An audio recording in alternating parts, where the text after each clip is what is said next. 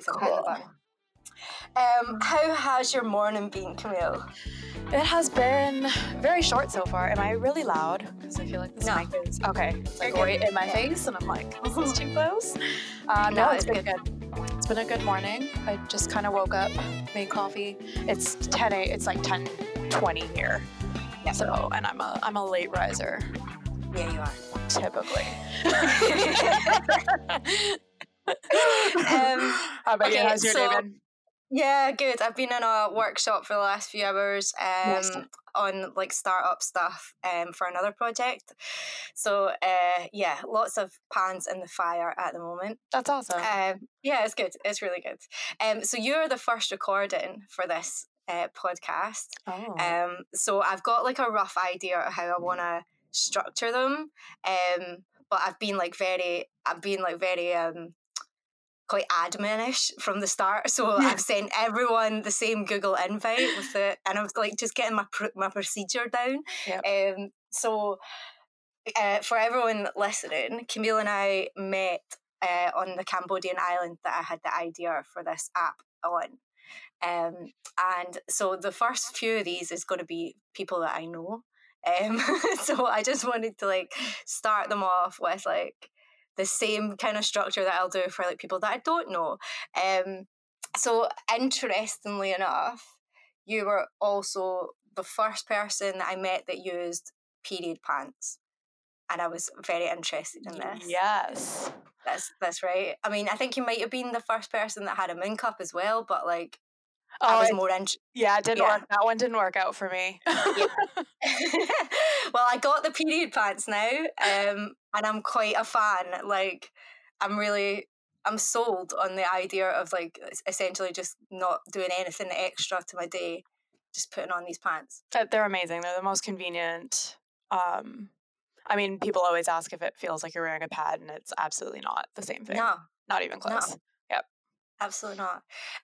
So I got Modi Body, I think they're called, Modi Body. Okay. And I got a set for me and a set for my friend's kid. She's 13. And both of us are like, they're the best things that I've ever. Yeah, I mean, I wish that existed I wish they existed when I was 13 and just got my period. But I mean, if I could come into the period game and not even know what a pad is, that would have been great. And that's actually quite a cool point. Like, people, that is the next generation, like they won't ever have to deal with it. Yeah. The eco-friendly option is already available, and like it's so much more cost effective, and you already have them. Like, you don't have to go to a shop to get one every single month. Like, no. It's amazing. It's they're great.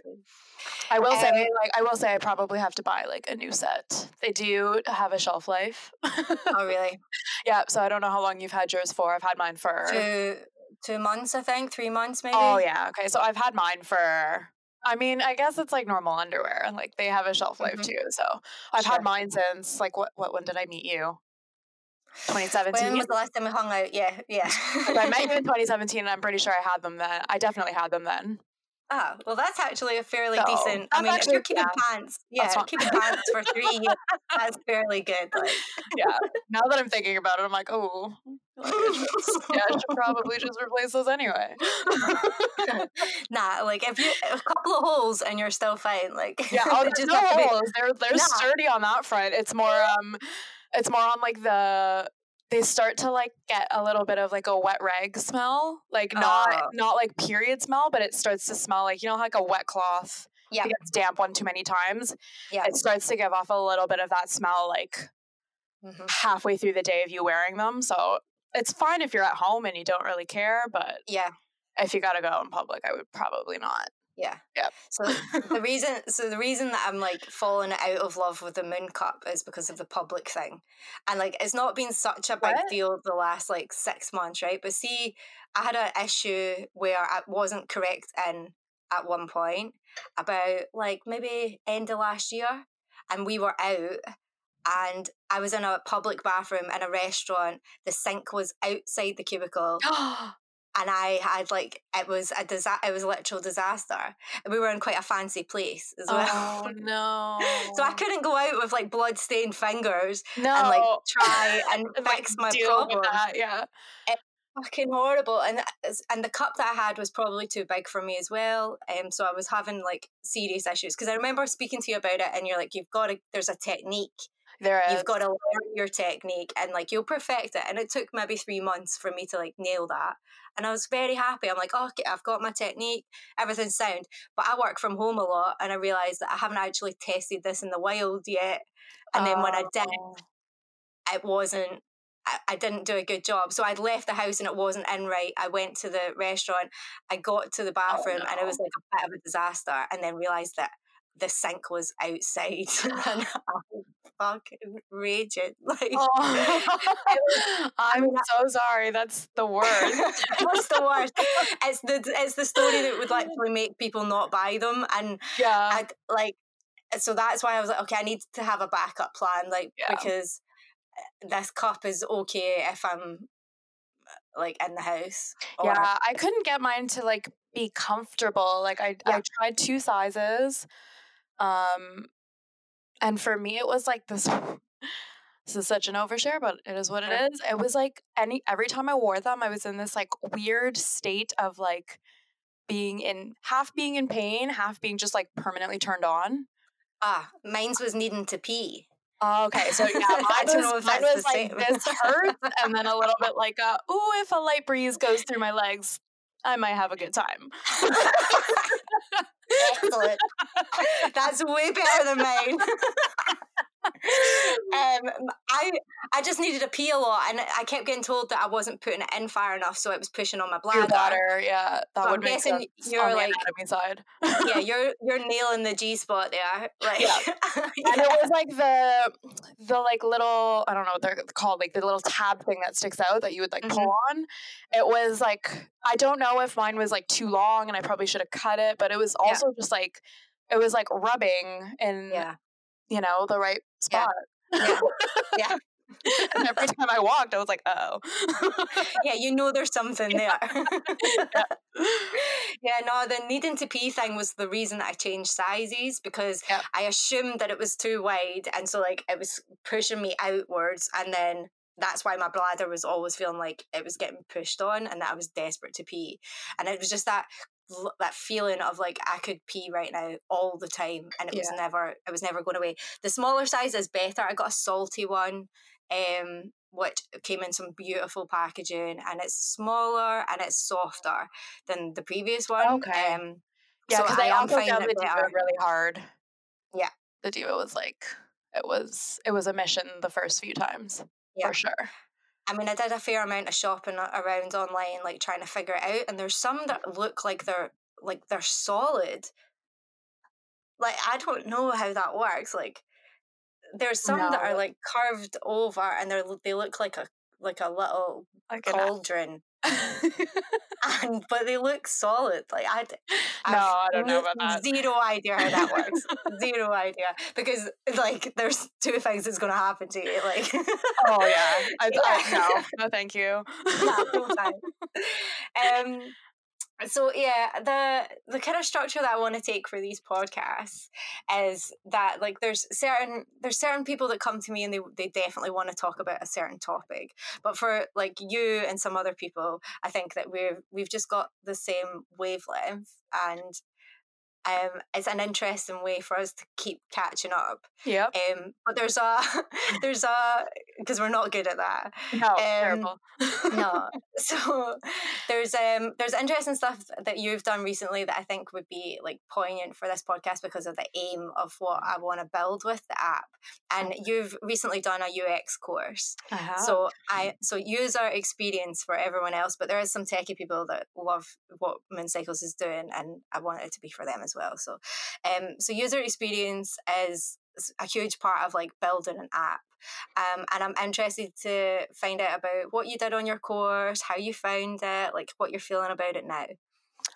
My course was definitely a very in-depth crash course. It's what they call a boot camp, so it was 4 months of very intensive learning and projects. solid, consistent deadlines. We learned everything from the research part. So our one big project, our capstone project, was basically an end-to-end process. So we went through everything from, brainstorming a problem space, into our hypothesis, into our research, market research, interviews, then into prototyping and ideation, full on into user testing. We used InVision primarily for our stitching and for our prototypes. But we also used Pop Marvel by Marvel. Yeah. Okay. I don't know it. Okay, so that one's really cool. So that one is great for like pen and paper. So before we moved into like InVision, and we primarily used Sketch and Figma for our design. But when you're just doing your preliminary sketches on pen on a piece of paper, you can take a screenshot, or you take a photo with your phone, and you can basically stitch it together. So you're just taking pictures of your little hand-drawn prototypes, stitch it together. You send the link to people, and that way you can get, before you put in all of that effort into designing it digitally, you can like scratch out like 4 versions of a flow, quickly stitch it together, send it to people, and just get that like immediate feedback so that you kind of know you're on the right track. So that one was really cool. I mean, we also did heuristic evaluations, which I thought was really fantastic on like the analytical side of looking at apps and websites and seeing where their functionality and usability isn't doing so well and where it can be improved. And that was great experience on the side of like the more subtle changes that need to happen, because it's not always a glaring misstep. Yeah. Sometimes it's just little tiny tweaks that can make a world of difference in an experience. Yeah, absolutely. So what's your thoughts for the future? In terms of like UX, what do you want to do with it? Yeah. Oh, I definitely want to. I'm super into it. I'm really glad that I took the program. Nice. I've gone through a lot of different things in my life, like taken a lot of paths and journeys into different industries and jobs. And this is the first time I think I've studied something and thrown myself into something that actually feels like a good fit and actually feels like something I want to do and would be super happy doing. So I'm definitely pursuing regularly jobs there. I mean, the field right now is, COVID. Booming. Yeah. It's booming, but it's also very competitive right now because I think a lot of senior people were laid off, and all the junior positions are going to them now. Being in a big city is a really difficult thing for tech because all tech people live in cities. Yeah.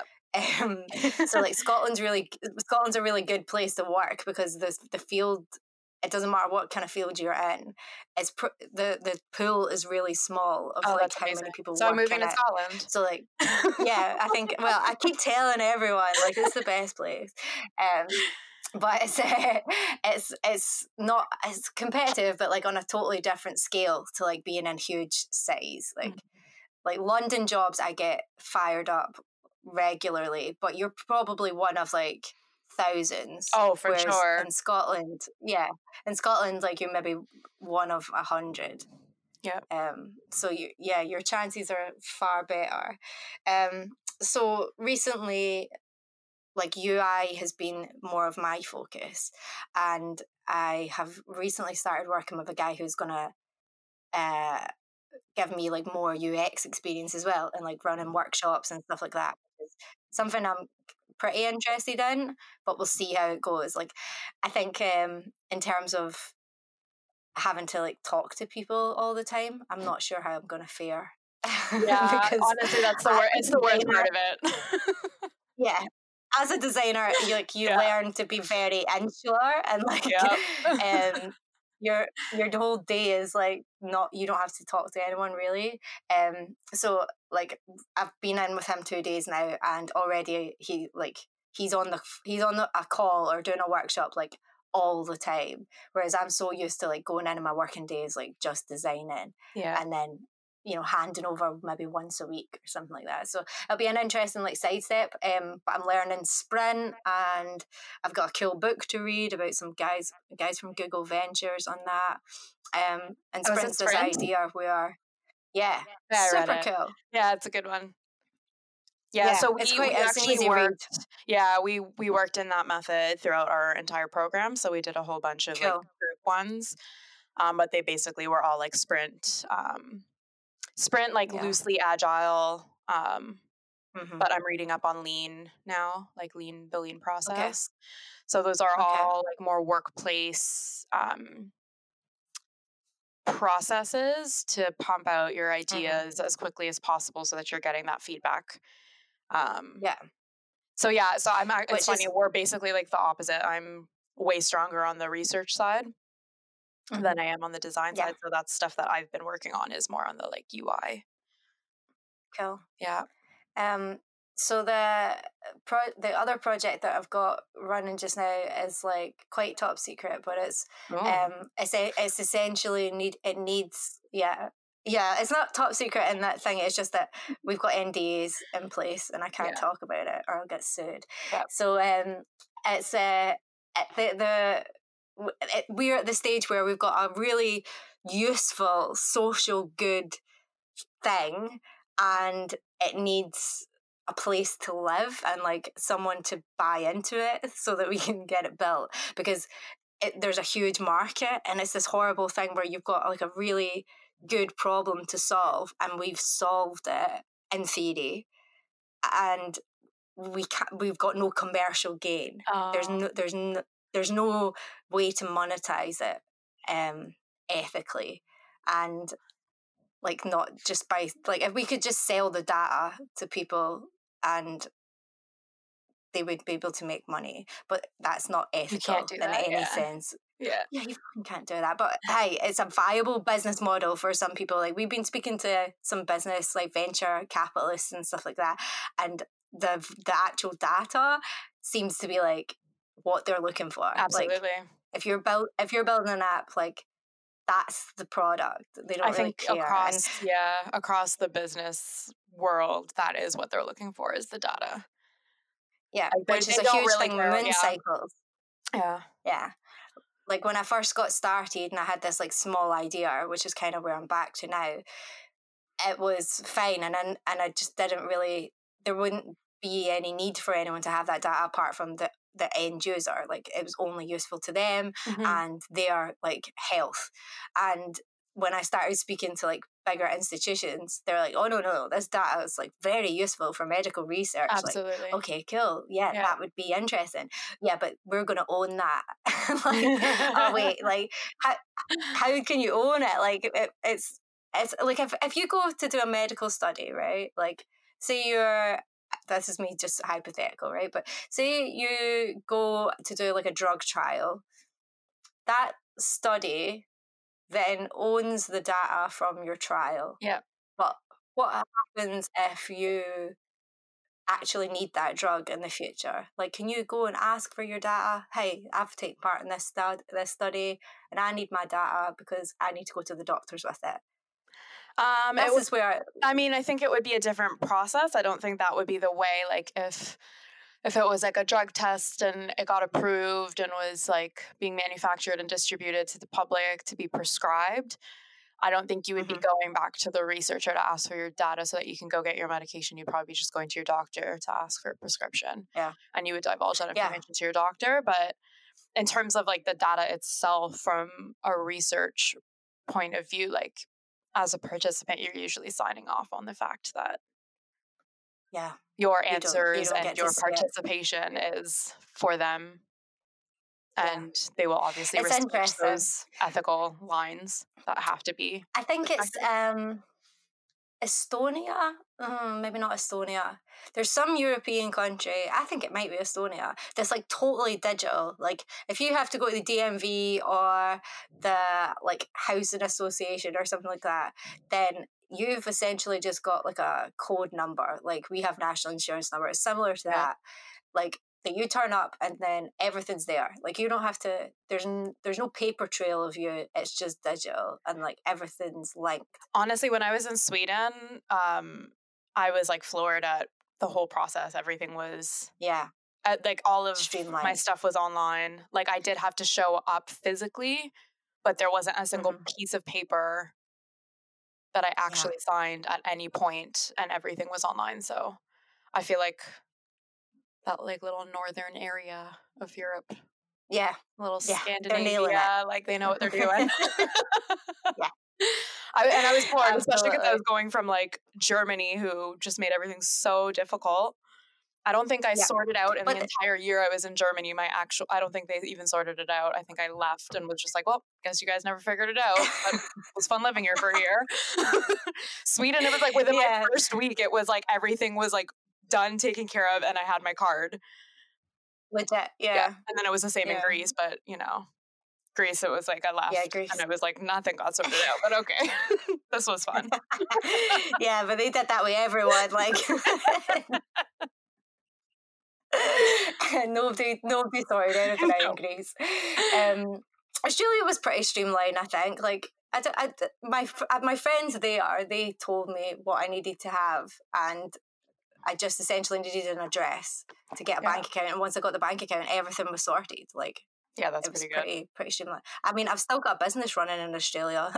Like, I never did anything with it. I just registered myself as a business person there, and got a business number, a trade number, and all that. Can you I never actually did take on anything contracts, even though you're living in Scotland? But if you have a business registered? Probably. Probably. It's pretty sweet for you. I don't see why not. Yeah, I haven't done anything with it, but might happen. Did you figure out the time zone sucks? Oh yeah, that's a huge time difference. Yeah, it's a big one. What happened with this is off topic, but New Zealand? Did you? It's dead. Yeah, it's dead in the water. Sorry. There's thanks though. It's there is a petition going for them to like grant access to people who so if you were on shore when COVID happened and your visa was expiring, they were giving you an extra 6 months, which might have been really cool if you were like in a flush position and still had a job and that kind of thing. But if you were on like a contract that ended and then you have 6 months in your visa and no way to leave the country and you've got no way to make money, that's a fucking shit situation to be in. Oh yeah.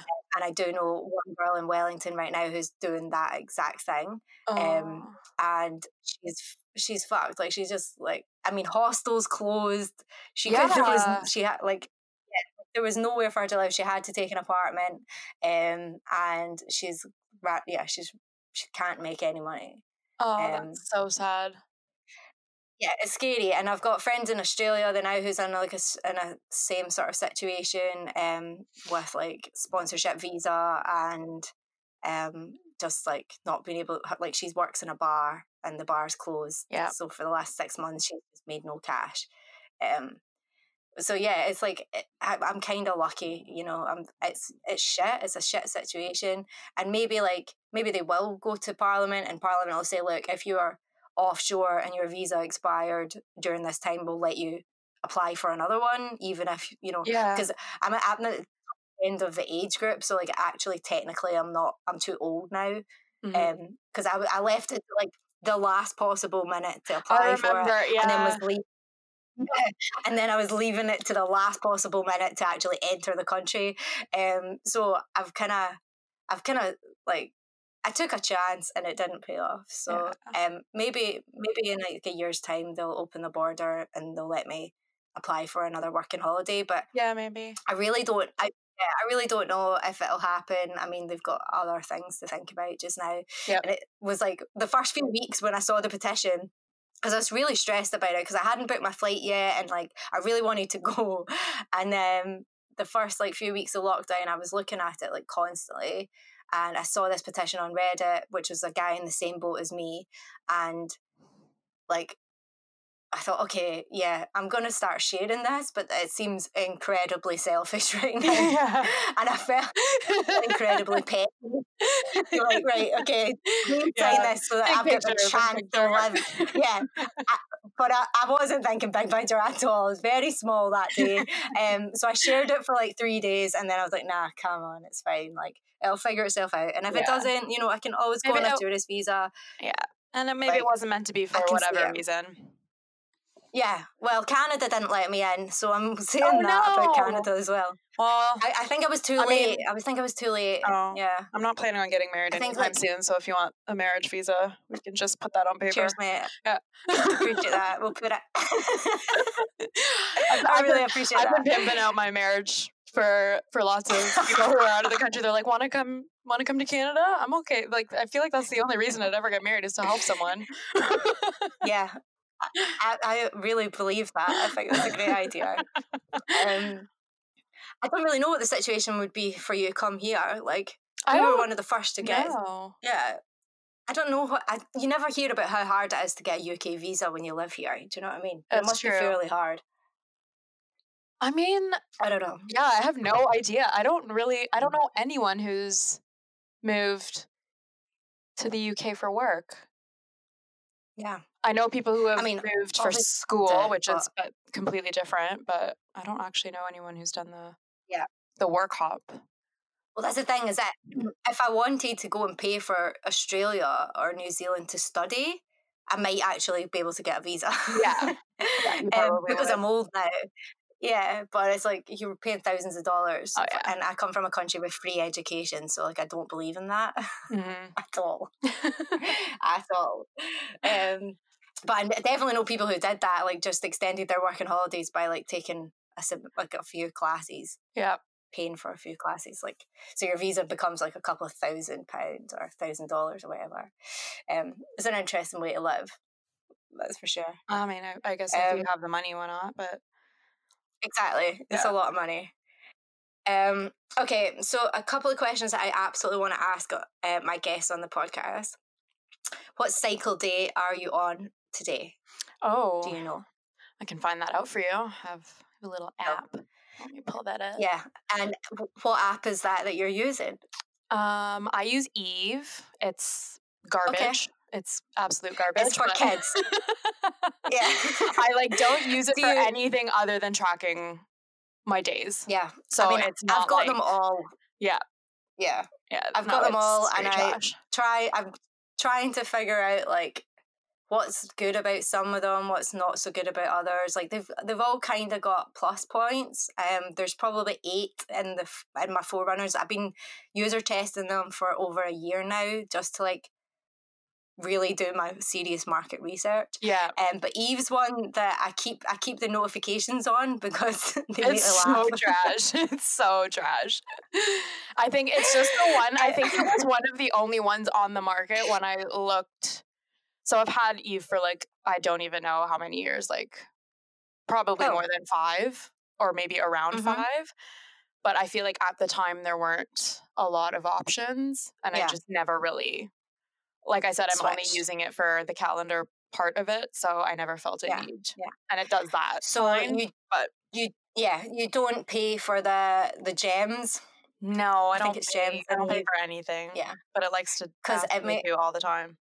Yeah, absolutely. It makes me laugh so much because it's always like, and it's very heteronormative. It's always like, oh yeah, please him in bed, and it's always a Saturday night. I get these messages right now at "Are you a penis genius?" That's the one I got last night. That's what I'm looking at right now. It's always it's very American centric. So I always get the notifications at like I don't know, like 9 p.m. on a Saturday night. They're always like late, and I've maybe had a glass of wine, and they just make me buckle so much. Oh, here's another one. Get a PhD in penis with the eggplant emoji. That's fun. It's gross. I literally never ever browse this, so I'm like, oh, this is fun. Yeah, you should. You absolutely should. Like sometimes it's quite nerve-wracking for me because like I see. So it's quite young focused. It is. It and then is. you'll get like a really out there, how do you not know that question by probably like a 19-year-old. Something like, should I take my tampon out before I have sex? Oh no. Something like that. And it freaks me out. Like, I in this day and age, this is my mission. It's for girls to never have to ask those questions. Yeah. Like, we should know. Like, from leaving high school, you should know you always take a tampon out before you have sex. Absolutely. Honestly, I recently had a conversation with, I guess, respect the privacy, but I recently had a conversation with someone who is, she's got to be like 21. She's just graduated from her undergrad and is going into her like post-grad. But I was like floored that she like asked me this question, but she was like asking me about Plan B. She just started dating like this guy, and I was like, I mean, yeah, use it if it's like, if you really feel like you've missed the mark and whatever. And she's like, oh, I've taken it like 3 times this month. And I was like, oh, okay, we need to have a conversation. And I'm like, you cannot be doing that. Like, it's called Plan B for a reason, and it should not be your primary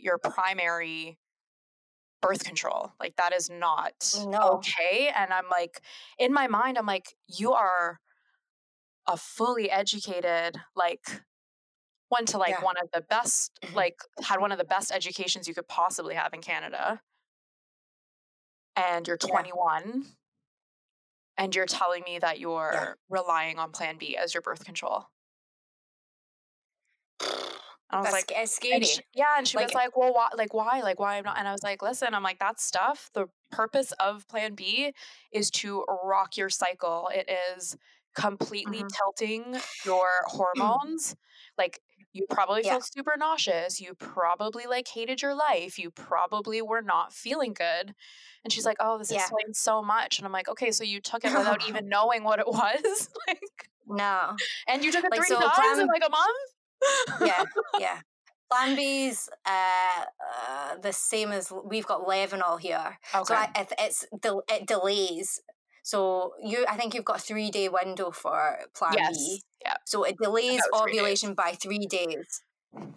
That's it. Like, that's all it does. But by doing that, it's like you're constantly knocking on a set of hormones that you shouldn't have for that long. Like, your body is regulating itself, and you should not be doing that to your body on a regular basis. Yeah. I recently started the mini pill again. I don't know. So I've actually never taken birth control. Well, I have like a horrendous, like, original period story, and I had Yasmin, which was like discontinued. I had it for like a decade, because I live in the middle of nowhere, they had an endless supply of it, and I was apparently the only person in the fucking country that was getting it still. And when I moved to the city, I didn't really I didn't get a doctor for years because I didn't have any regular reason to see a doctor. And I didn't get my blood pressure taken after like 5 years. I think it was 6 years on the pill before someone took my blood pressure.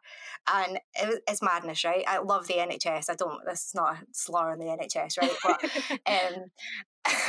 but my Edinburgh doctor, my like city doctor, was like, what? Why are you on this pill? I'm like, well, I don't know. I've just always been on that pill. She's like, 1, you're a migraine sufferer. You should never have been on a combined pill. And 2, like, this pill's been discontinued and like 4 years ago, and you're too late to even put in a claim on the court case because it ended. No. I was like, are you serious? I can't even sue somebody about this. So I got put on the mini pill then, and mini pill is progesterone only. Combined pill has got estrogen in it, and if you're a migraine sufferer, you shouldn't be taking estrogen. And so the progesterone only, the first one that I got was called Cerazette, and I was on it for maybe 8 months, something like that, and I was fucking mental. Yeah. There was a lot of other stuff going on in my life at that time, so recently I was like, okay, so I stopped it after about those 8 months, and I hadn't been on any contraception for like 4 years, and then recently came to like that I probably should try again, and I thought I'll go back for this mini pill, but I'll try a different brand. I am not mental. I'm feeling incredibly like calm and actually quite like I imagine it's kind of what like an antidepressant feels like. Like I'm not like I'm numb, but I'm like flat. Like my cycle is very up and down. Yeah. Yeah. Yeah. My cycle is very up and down regularly. Like my hormones change often. I notice it. I can tell exactly where I am with how I'm feeling. I'm not getting that. This is I'm about halfway into month 2, and I've been like very stable and balanced the whole month. It's not a good thing or a bad thing. It's just like I've definitely noticed just like there's a lot of cushioning. Yeah. A lot of bounce room at the moment. But I'm spotting like constant. I think it takes a while though, I think. It takes like 3 months apparently, 3 or 4 months. Yeah. To like even out. But this is the first time that I've had spotting. I've never really had it before. And I'm just a bit annoyed with it, to be honest. Because the reason that you take the pill is so that you can have sex. And if you're spotting, and you're like not that I'm having sex, but like if I'm spotting that, like, why I wouldn't want to have sex. Like, if it's just it's just like it defeats the purpose. Like, surely we've got better research now. Like, sure, there's better for a different solution. yeah. I mean, I'm thinking about a coil. Oh, okay. So I know a whole bunch of people who did is that IUD? Do you guys call it a coil? Yes. An IUD? Yeah.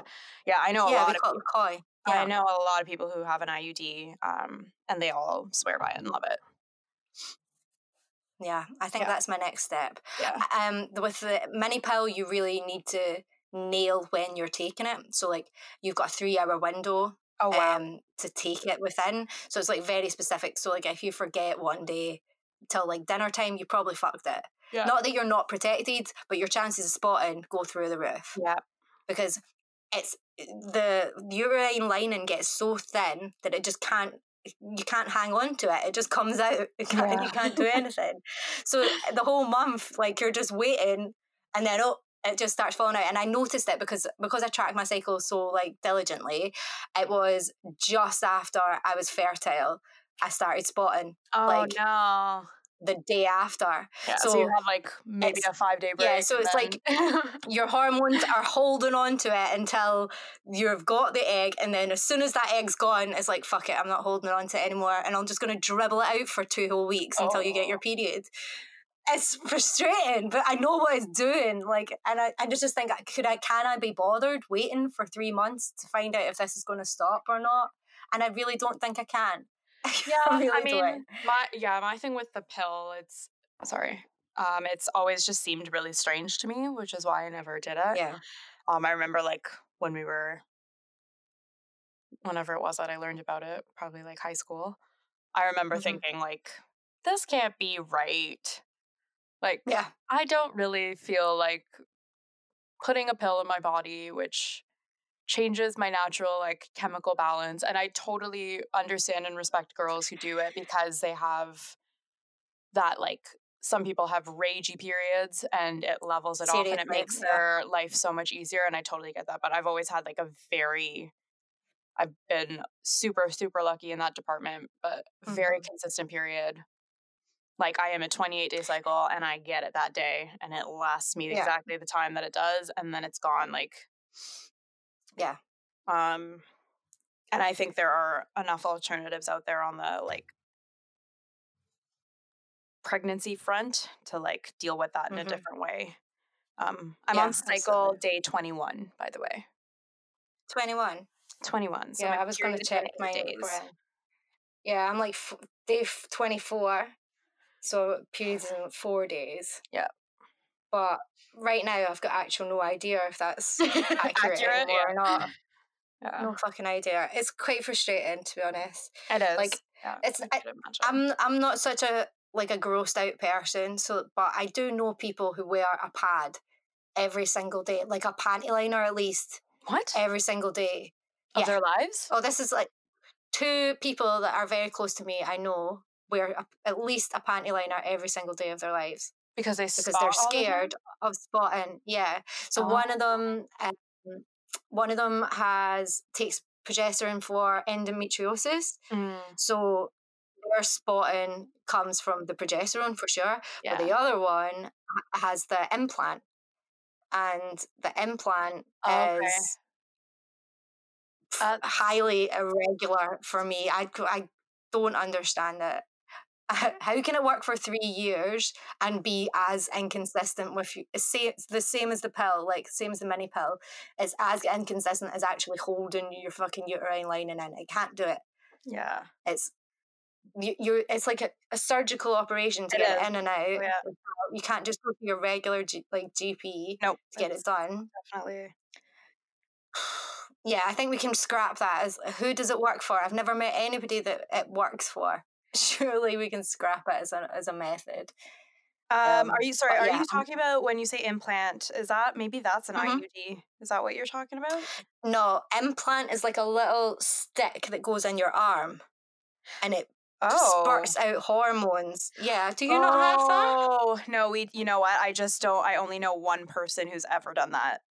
Yeah, Yeah, I think don't know they were anybody else pushing that here. Yeah. Mm-hmm. No, but I know a few people that had it, and I think 3 different people, like very close to me, that have had it, that all had a terrible time with it.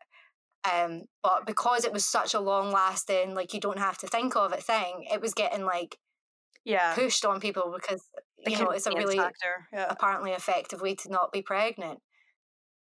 But it doesn't keep your menstrual cycle in any form that you can understand or recognize or predict or plan around, which is like that kind of way of contraception being like more important than having like good menstrual wellness is fucking annoying. I'm baffled by it. So I'm thinking about an IUD and I'm going to do a bit of research. I have a friend that's got one and she likes it. I have a lot. I know a lot of people who have it. And I would try.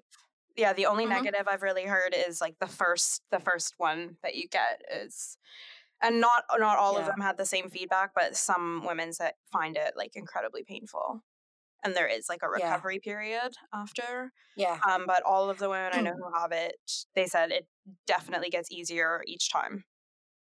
Mm-hmm. But and it's like 10 years as well. It's like a long time to not have to think about it.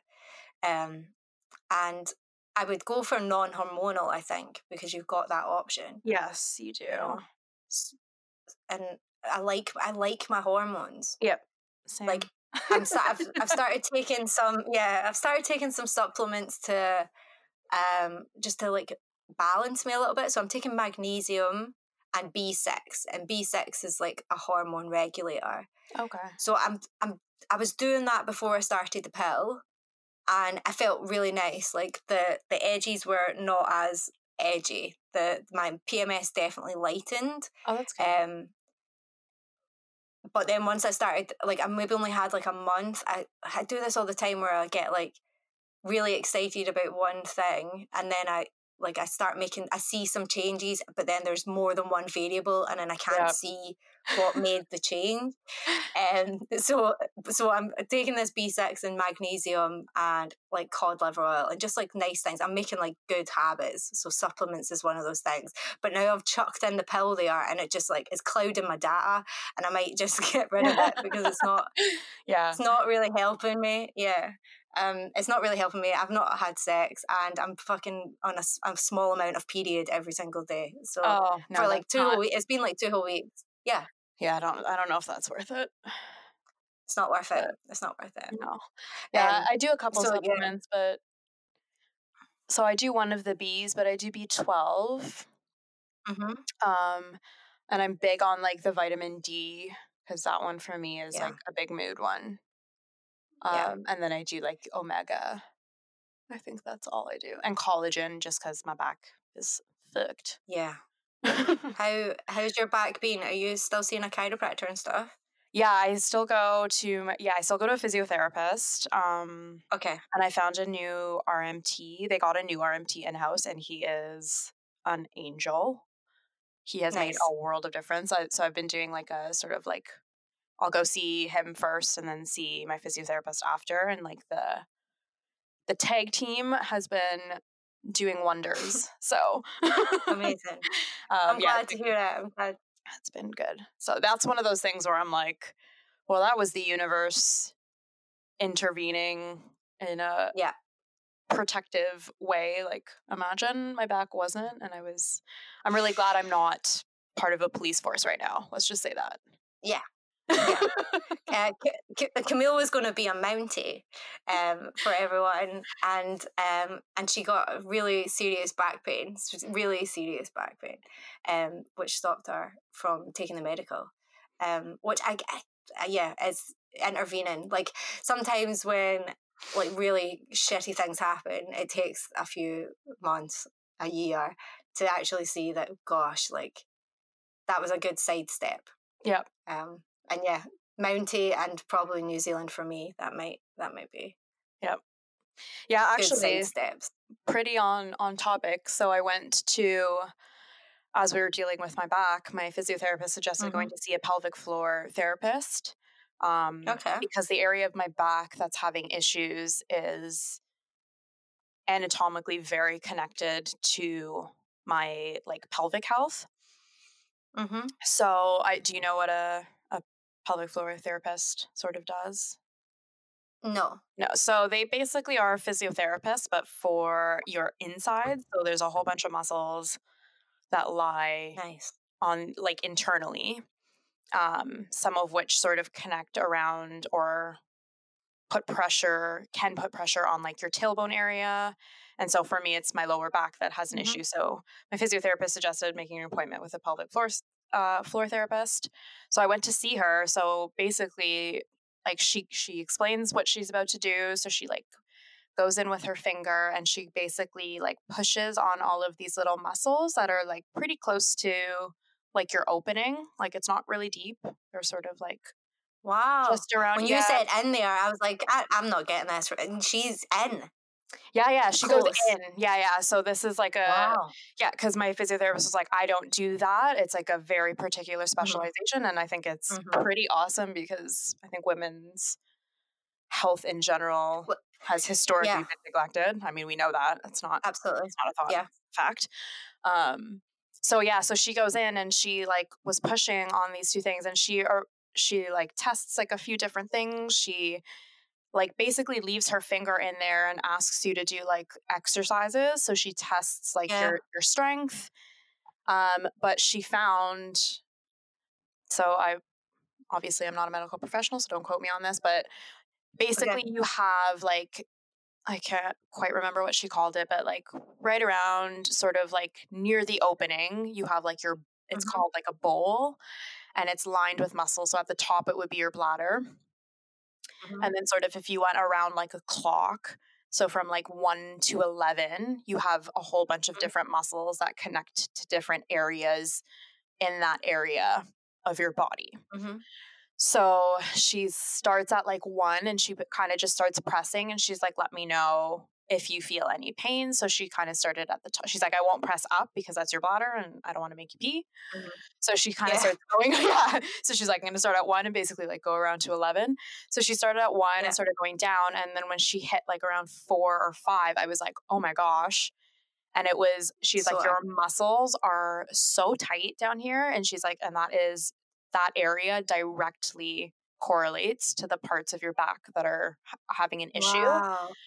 So she went through all of these like assessments with me, like in terms of my breathing, my like control, like my Kegel control, my pelvic, which is your pelvic floor, would be your Kegels. So she went through a bunch of those, and she was like, you're really strong, but she's like, what your issue is that you're never fully relaxing.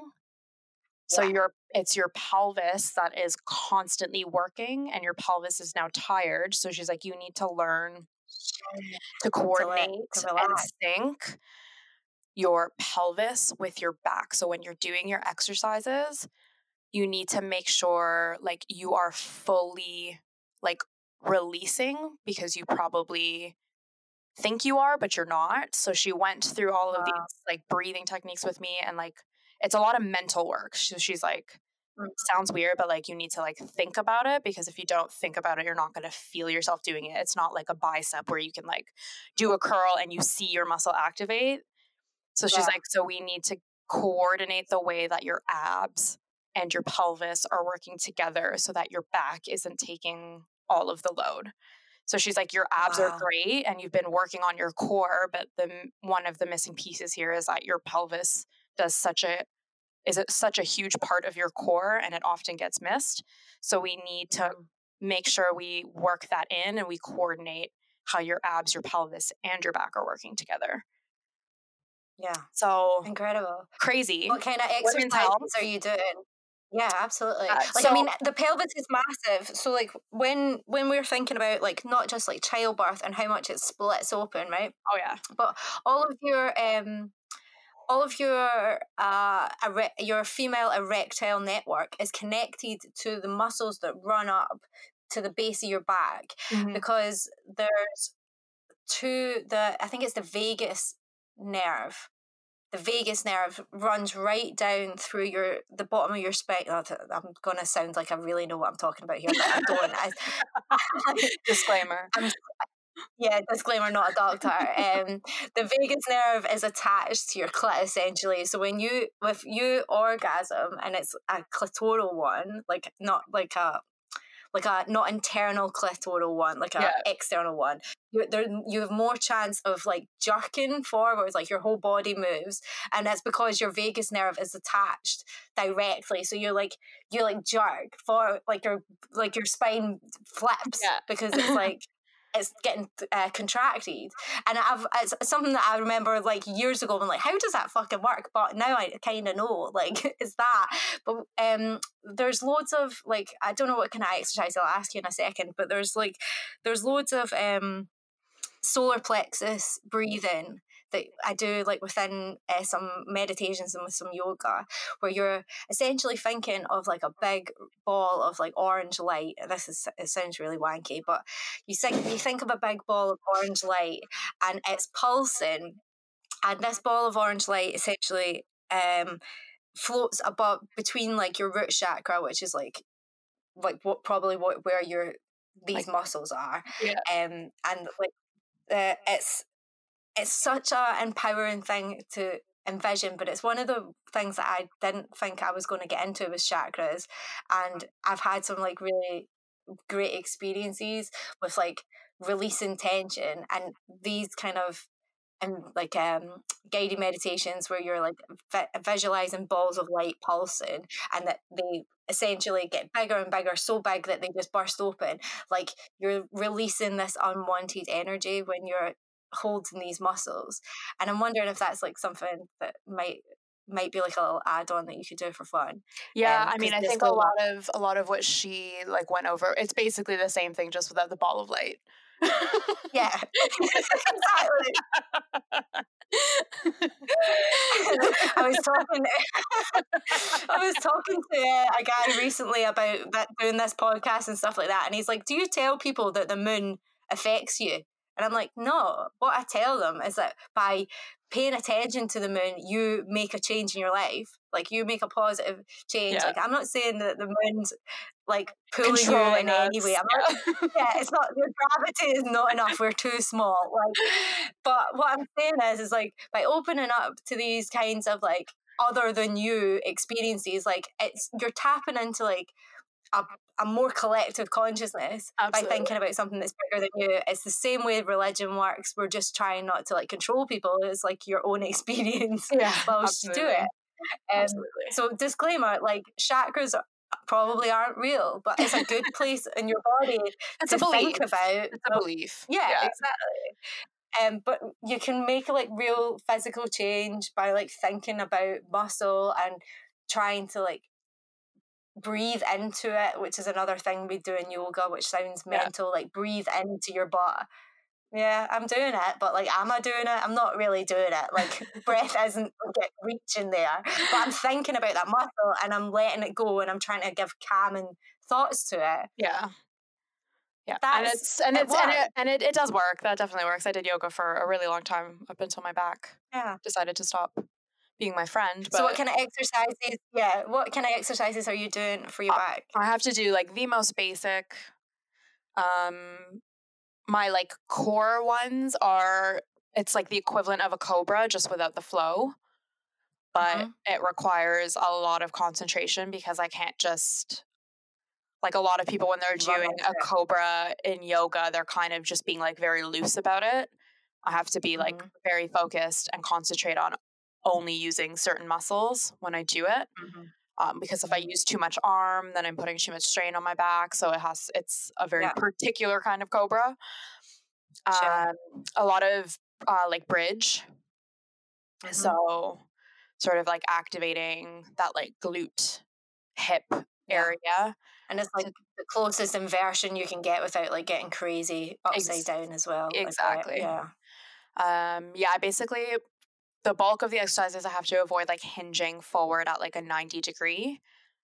Okay. So most of this stuff is floor stuff. I do a lot of like squats. There's a lot of squatting. A lot of like like clamshells. Do you know what dead bugs are? No. So dead bugs that's like mostly an ab workout. So you lie on your back. So you're lying on your back, you lift your legs up so that they're at like a 90 degree angle.